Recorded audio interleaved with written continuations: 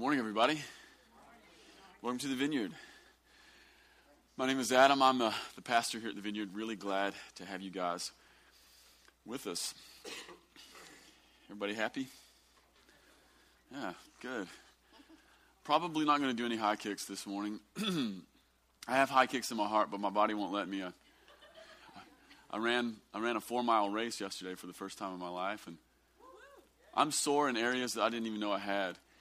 Particularly this little area the skin above my ribs, like I can't even barely touch it. Some of you runner guys, I'm really pathetic. But, yeah. The really sad part was that I ran with my 10-year-old son. He and I ran together. We did all right. But my 12-year-old son, he smoked us. He smoked us. He beat Seth and I, River beat Seth and I by 10 minutes. It wasn't even close. We never even saw him. He was just gone. So, how long does it take for a father to become insignificant to his sons? About 12 years. That's how long it takes. And I don't know if it's going to get any better either. So, I don't know why I'm telling you that story. I just am. All right. Hey, I'm going to step out of our series on visionary leadership this morning just for 1 week. Got something in my heart that I just couldn't get rid of. And I'm going to use this as a Sunday just to let off some steam, okay? By the way, I'm not mad. That sounds like I'm really mad. Like, brace yourselves, the pastor's going to punch you. No, not at all. Just had something in my heart for the last couple weeks, and the Lord gave me a scripture, and I just couldn't get away from it this week as I was praying, so I scrapped my visionary leadership message, and I'll give it to you next week. But just want to talk something a little bit different this morning. And honestly, if I'm being truthful with you, I want to talk really pastorally to you this morning. Not that I don't do that every week, but I really have something here that I think is sort of just, it needs to be heard, especially here at the Vineyard. And what I want to talk to you this morning is, I want to talk about keeping our hearts alive with respect to gathered worship on Sunday mornings. This is something I haven't been able to shake. It's really been with me for more than 2 weeks. It's been with me for a better part of a year, really. And it's been heavy on my heart for the last couple of weeks. And I just want to talk about keeping our heart and our spirit alive when it comes to this thing that we're doing right now, like this getting together, especially for worship. Now, the truth is, everything that we do here on Sunday morning is worship. So, singing with the band, that's worship. And receiving communion, when we do that together, that's worship. And when we give our tithes and offerings, that's worship. And when we listen and we respond to the Word of God, that's worship. It's all worship. But today I really feel compelled to talk about giving thanks with our whole heart in the company of the upright in the congregation. All right? I want to put up Psalm 111 this morning. This is the scripture the Lord gave me, and I haven't been able to shake it. And I just want to read to you like the first 3 verses, okay? That's really what we're going to look at this morning. But if you have a chance this week, just settle in the whole thing. This is what it says. It says, "Praise the Lord. I will give thanks to the Lord with my whole heart in the company of the upright in the congregation." This thing that we do together, it's not benign. Like, I know the repetitive nature of church can sometimes make it feel benign. We can take it for granted, but this is not benign. There is something about coming together with the upright to declare our love for the Lord with our whole heart in the midst of the congregation that is profoundly important. "Great are the works of the Lord, studied by all who delight in them." Studied by all. How many in the room have ever studied the works of the Lord? One of the ways that we express delight to the Lord is not just to declare worship, but actually to begin to study the things that He's done. Look into them. And then verse 3, "Full of splendor and majesty is His works, and His righteousness endures forever." So I want to really talk about keeping our hearts alive when it comes to gathered worship. Here at the Vineyard, we've always prized worship with respect to using music as a means to declare the goodness of God and to tell God just how wonderful He is. That's always been a really big deal. Not just at this church, but that's always been a really big deal in the church, like the Big C church in history. One of the really unique things about Christianity is that we're a singing people. Not that other cultures and other religions don't sing, but one of the really unique things about Christians is that they have historically always sung not just about God, but to God. It's remarkable. And we've prized that here at the Vineyard. Not just because maybe some people could get famous and we could have a record deal. The truth is no one here is famous and no one here has a record deal. And even if you do, you're probably not going to make any money at it. You better get a day job. But we prize it because there's something about when we get together for 30 or 40 minutes to sing to God that really reorients our hearts. And this isn't small stuff either. Here at the Vineyard, we've prized this stuff. We don't consider the music section of our worship gathering, we don't consider it a warm-up to the preaching. It isn't a mere sing-along to cheer us up and numb us to the realities of life. And it also isn't an escape. I know in some church cultures, worship can be viewed as an escape. You know what I need to do? I just need to get away from it all. I like to worship because it allows me to get away from the world. No, the truth is worship is not an escape. Worship is actually entering into reality as it really is. That's what worship is. This is one of the reasons it's so important. It's not an escape from reality. It's an escape to reality. Furthermore, worship is not a spectator sport where the most talented get to entertain us with their remarkable gifts. Worship in its essence, what it is, it's participatory. It's participatory with the band and also with one another. There's this thing that happens when we all sing together. We're not just singing with the band, but we're singing with one another. And then we're also singing with God. And we're not just singing like to him, but Zephaniah says that he's already singing over us. And so we even sang it this morning in the fourth song. You sing over us and we respond back to you. There's this thing that's going on. And some of us maybe are aware of it sometimes when we get together for gathered worship. Or sometimes we're not aware of it. But the truth is every single time the church gets together as the upright in the congregation and begins to sing to God, we are adding merely the second part. It's never the first part. It's participatory. And our part really matters. Now, I know that some people, probably not people here, but some people bristle at the idea of worshiping God. And we begin to think thoughts like this. Well, what kind of God requires worship? Well, a couple things about that. Number one, everybody in the room is worshiping something. Everybody here is worshiping something. It might be the devil or it might be the Lord, but you're going to serve somebody. That's what Dylan said. And it's really true. Everybody here is already worshiping something. It might be a car, a bigger house, a job, a promotion, a woman, a man. But everybody here is worshiping something. And then number two, worship isn't required because God needs it. This is something we really need to think about for a minute. Worship isn't required because God needs it. He's not insecure. See, sometimes we bristle at this notion of worshiping God and the fact that he requires worship. He doesn't require worship because he needs it. He's not the most insecure guy in the universe. In fact, he's not insecure at all. Worship is required because we need it. We need it. In our humanity, we need to declare the goodness of God in the congregation. He receives it, but we need to give it. And we need to give it for a couple reasons. The first reason we need to give it is because to worship God, to declare the goodness of God and to declare our love for God means that we're seeing life clearly. Now, it doesn't mean that we're seeing all of life clearly, but it does mean, at least in the grandest sense, that we're recognizing that God is great, that he is good, that he is above all, that he's better, he's supremely awesome, and that he's weaving goodness and mercy into our lives. This is really important because sometimes it's hard to see things clearly. How many of you ever have moments in your life where you don't see anything clearly? Where it seems like I don't know what the next thing to do is. I'm really confused. If you haven't experienced that, the good news is you will.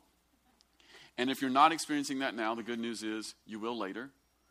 We all go through seasons of seeing things clearly and then seeing things not clearly. The one foundational element of worship is the worshiper always, no matter how confused they are in a million areas of their life, a worshiper always sees something clearly. Something clearly.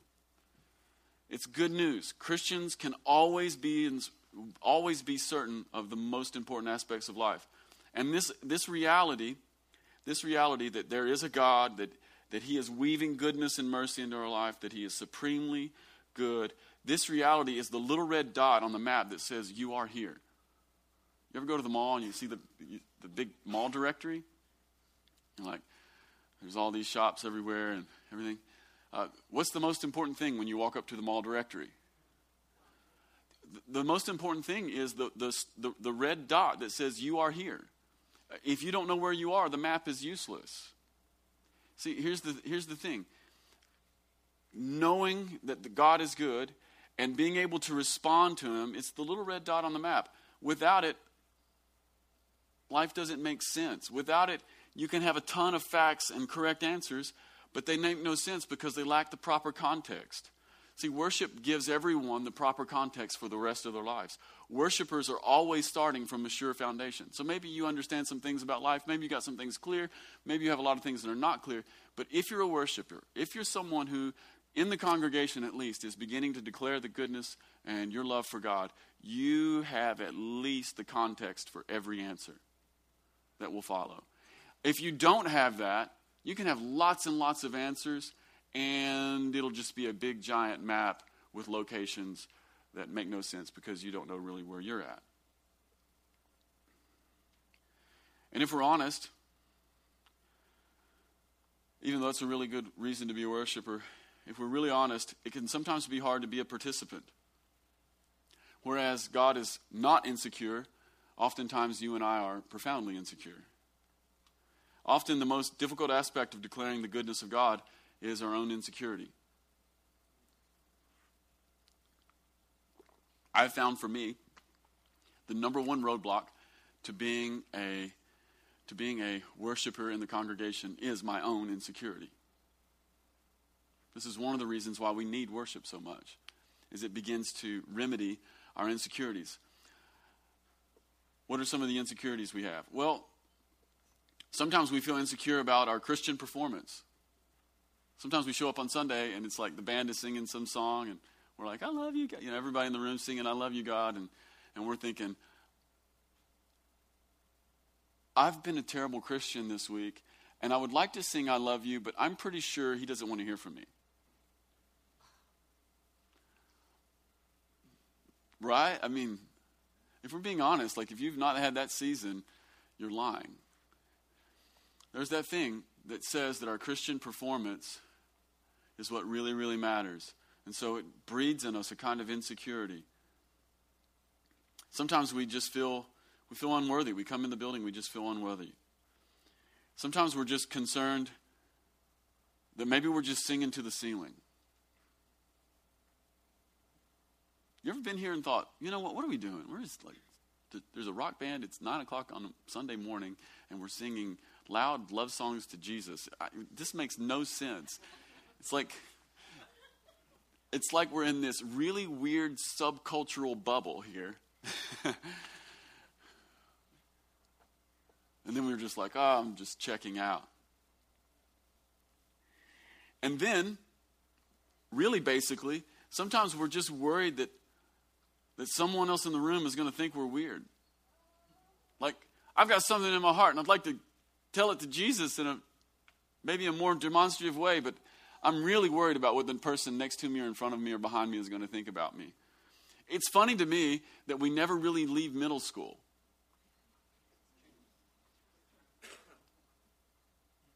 And this is one of the things I feel like the Lord is asking us to do, especially when it comes to loving him. We got to get over ourselves and leave middle school. Who cares what anybody else in the room thinks? If I've seen something of God that's good or beautiful, it has to be declared with passion. We're a little embarrassed to sing love songs out loud to a God who sometimes seems absent. It can make us feel insecure. The reason it can make us feel insecure is because this kind of worship, this stuff that we were just doing here a minute ago, it requires transparency and it requires vulnerability. And the trouble with transparency and vulnerability is that we're being trained right now from a very early age to be wary about being our true selves. For instance, one of the things I've noticed the last probably 3 years, and it's actually getting worse. One of the things I've noticed that in regular life, it's quite common for people to be more honest in a text message or a Facebook message than they ever would be face-to-face, both positive and negative. Now, this is not a message about the dangers of technology. My family has 4 iPhones, an iPad, 3 or 4 Mac computers. Like, we're in. Like, we've bought our ticket over and over again. But one of the things I've noticed is that technology is providing us enough space for people to feel comfortable saying what they really want to say, really transparent and really vulnerable things. I suppose that it's better to say it over a text message than not at all, but the fact remains that we're being slowly and quietly trained to become socially and emotionally numb, and the consequences is that you and I become something less than fully alive human beings. For instance, let me just put this back into our Sunday morning conversation. I'm convinced that the reason that some of us have a really hard time declaring the goodness and the greatness of God on a Sunday morning is because it's so immediate, it's so personal, and you can't get away from it. I'm convinced that some of us in the room would like to text God, I love you, rather than sing it where everyone else can hear it and where he can hear it. Which is the reason all the more that worship is the antidote for the modern spirit of the age. We're being trained. And when we withhold that kind of vulnerability to the Lord and to one another in the room, we become something less than human. And you might be thinking, well, less than human, what do you mean? Well, here's what I mean. The ability to express is a gift from the Almighty.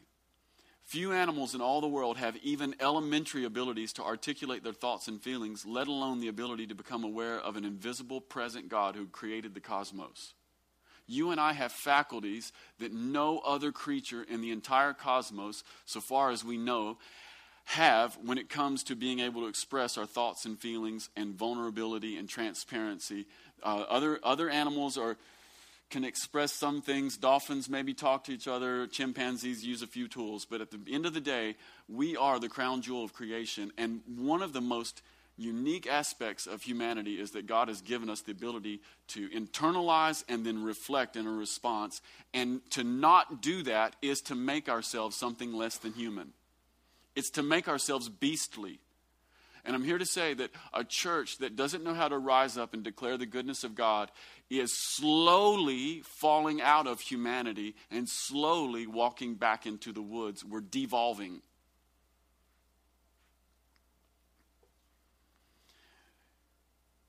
So the ability and the bravery to become vulnerable with one another and with God is a gift bestowed upon humanity. And to embrace it is to be fully alive. Some of us feel like we have dead hearts. The first step to getting out of a dead heart is to declare the goodness and greatness of God. See, I want us, as a church, I want us to resist the temptation to cap our expression to one another. And I also want us to resist the temptation to cap our expression to God. Nothing could be more disastrous. Nothing could be more harmful. And nothing will slow us from overcoming our own insecurities more. Furthermore, sometimes life is just really hard. This is another reason why worship is sometimes difficult. Beyond our insecurities, beyond the fact that technology is slowly forming us into something less than human, sometimes life is really hard. Like, for instance, sometimes we lose our job or we get too many kids, or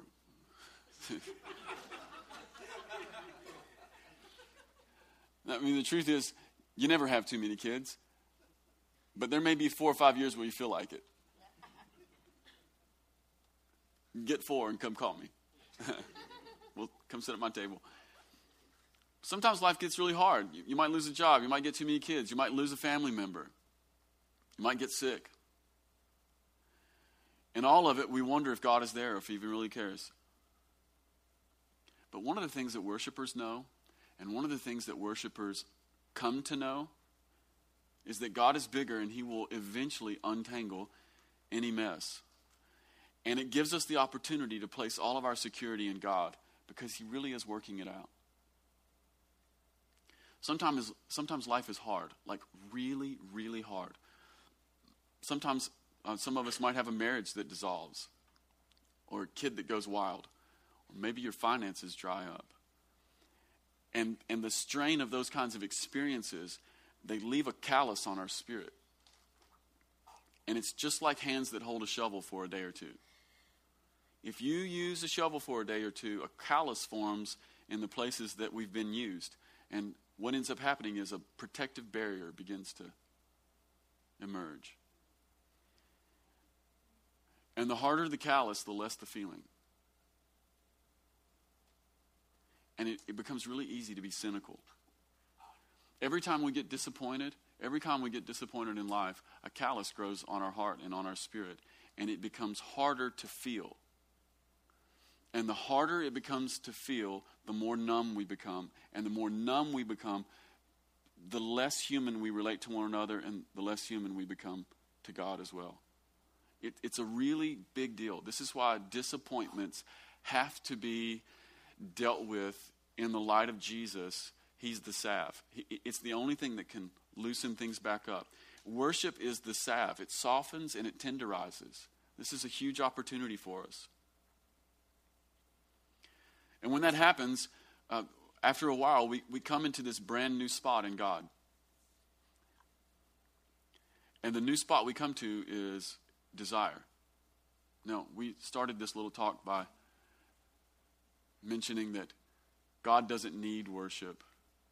He's not insecure, but we need worship. But the truth is, a needs-based response was never what the Lord had intended. So I want to say two things to you here. God doesn't need worship. You and we need to worship. But in the biggest, most grandest sense possible, the Lord was never looking for a needs-based response from you and I. He was looking for desire.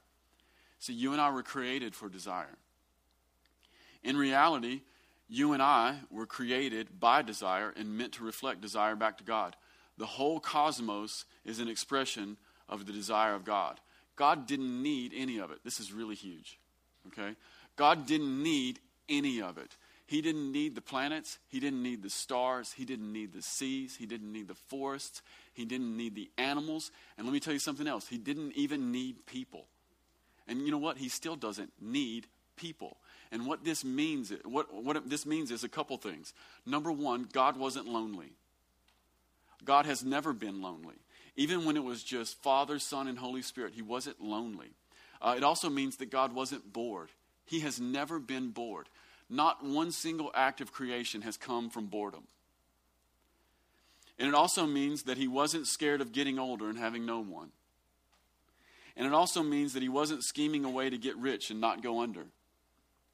And what this means was that in his being, he had some dreams, and all of his dreams were born by desire. And by the way, all dreams are born by desire.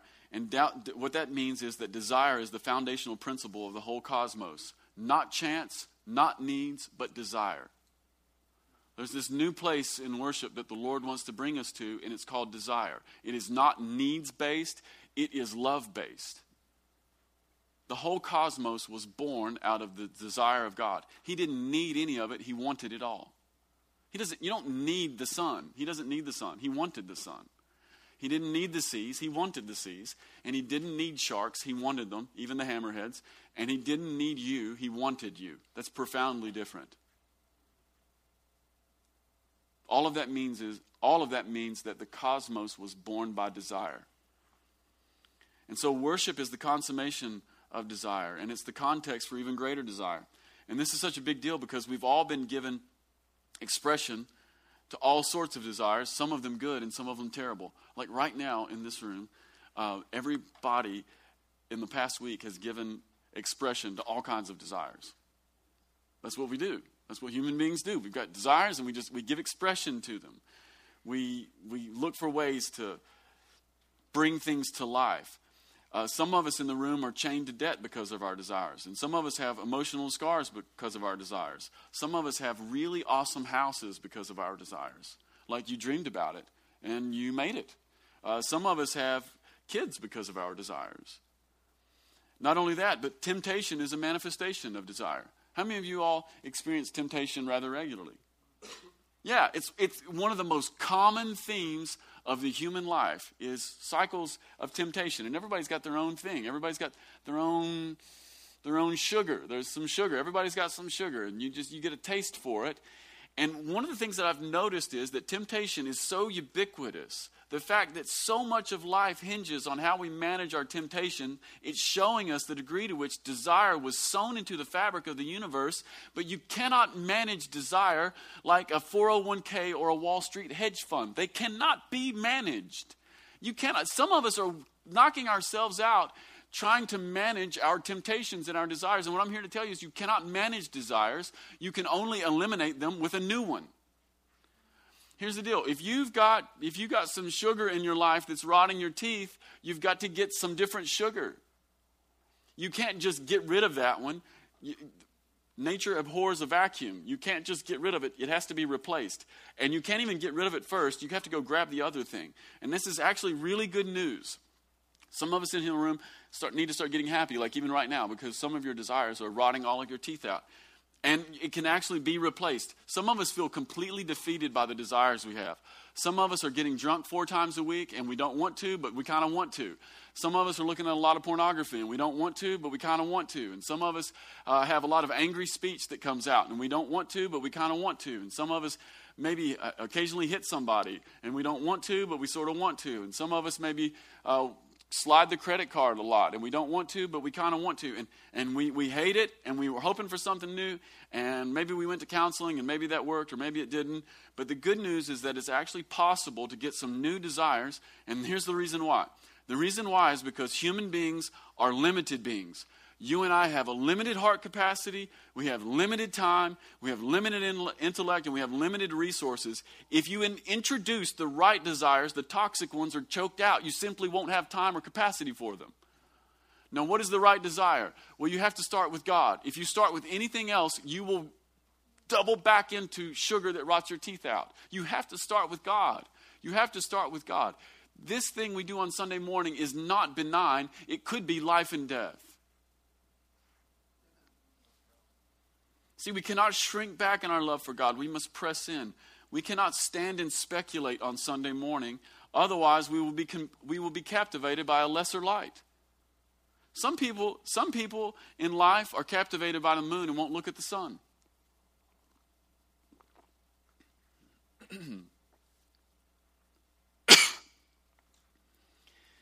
We cannot let our insecurities have the say, lest we become beasts.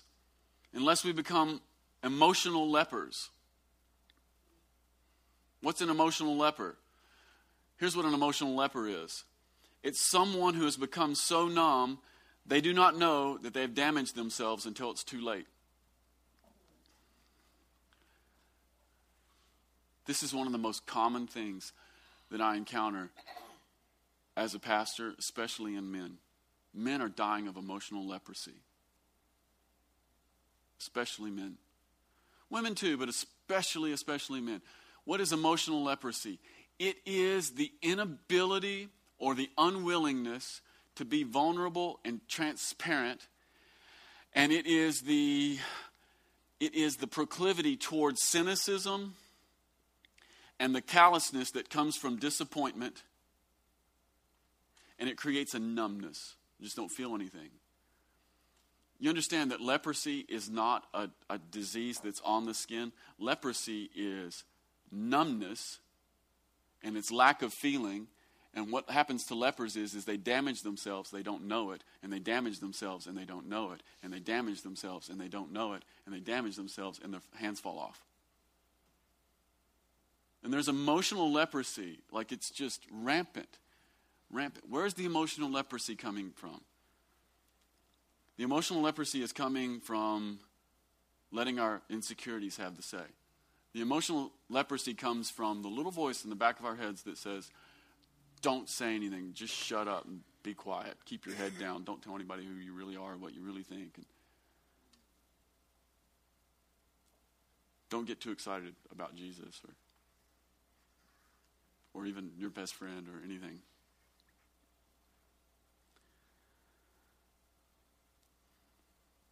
I've said all of that this morning because,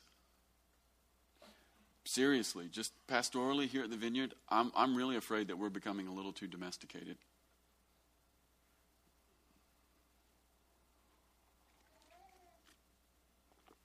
I'm concerned that at the Vineyard we've become too respectable. That's actually a problem. I'm concerned that at the Vineyard we've become a little too refined. And I'm really afraid that we may settle for texting I love yous to God and to our brothers rather than saying them, or heaven forbid, shouting them. I'm afraid that we're becoming risk averse. And by the way, I'm not mad. I'm not mad. I'm just shooting the warning shots. And right now it's all good. But in 3 years it might not be good. I'm really afraid that we could become flavorless. I'm afraid that in 5 years we could be vanilla.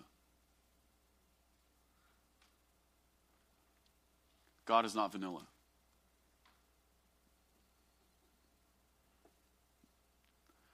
God has a Baskin Robbins in heaven.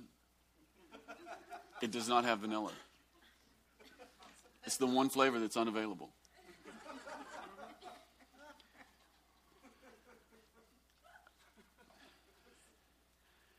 And the antidote, really quickly, the antidote is desire. The antidote is desire. And you know where desire comes from? Here's where desire comes from. Probably 90% of desire comes from seeing. Probably 90% of desire comes from seeing. Think about the stuff you want. Let's just take it out of spiritual talk for a minute. Let's just get right down to things I want. Think about all the stuff you want. How did you know that you wanted it? You saw it. Desire is really easy. You see it.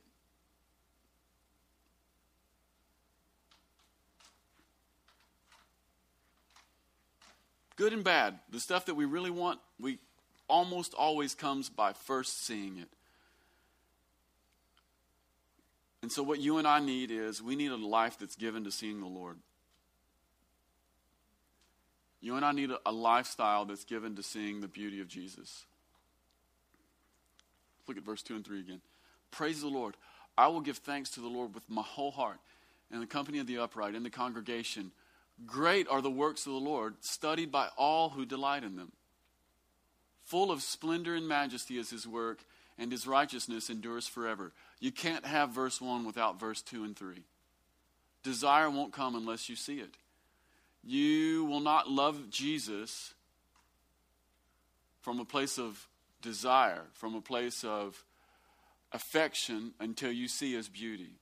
And in order to see the beautiful aspects of who God is, it requires a contemplative life, because oftentimes God is hiding in plain sight.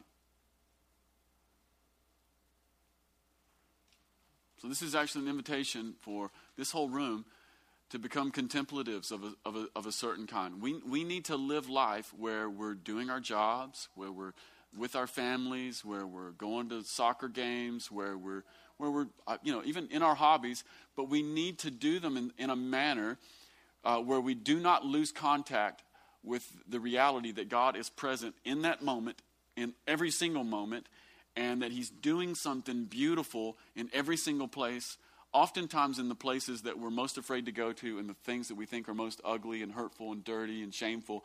He's even there, and we need to look for his beauty. If you find his beauty, if you can see him there, it will spark wonder in your heart and affection. This is why we need a contemplative life. If there's anything I could say to the church this morning, it's this. Do not settle for the cynical reading.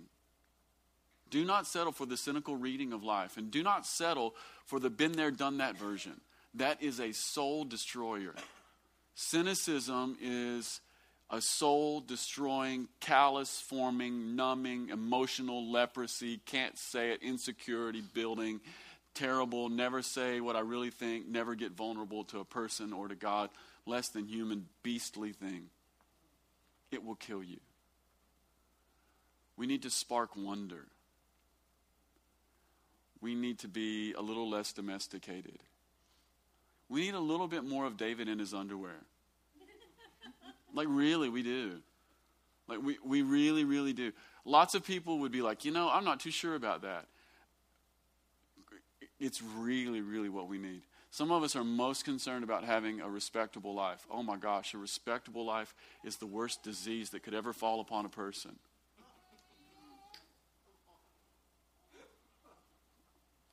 The risk-averse life, it's a disease. The quiet life is a disease.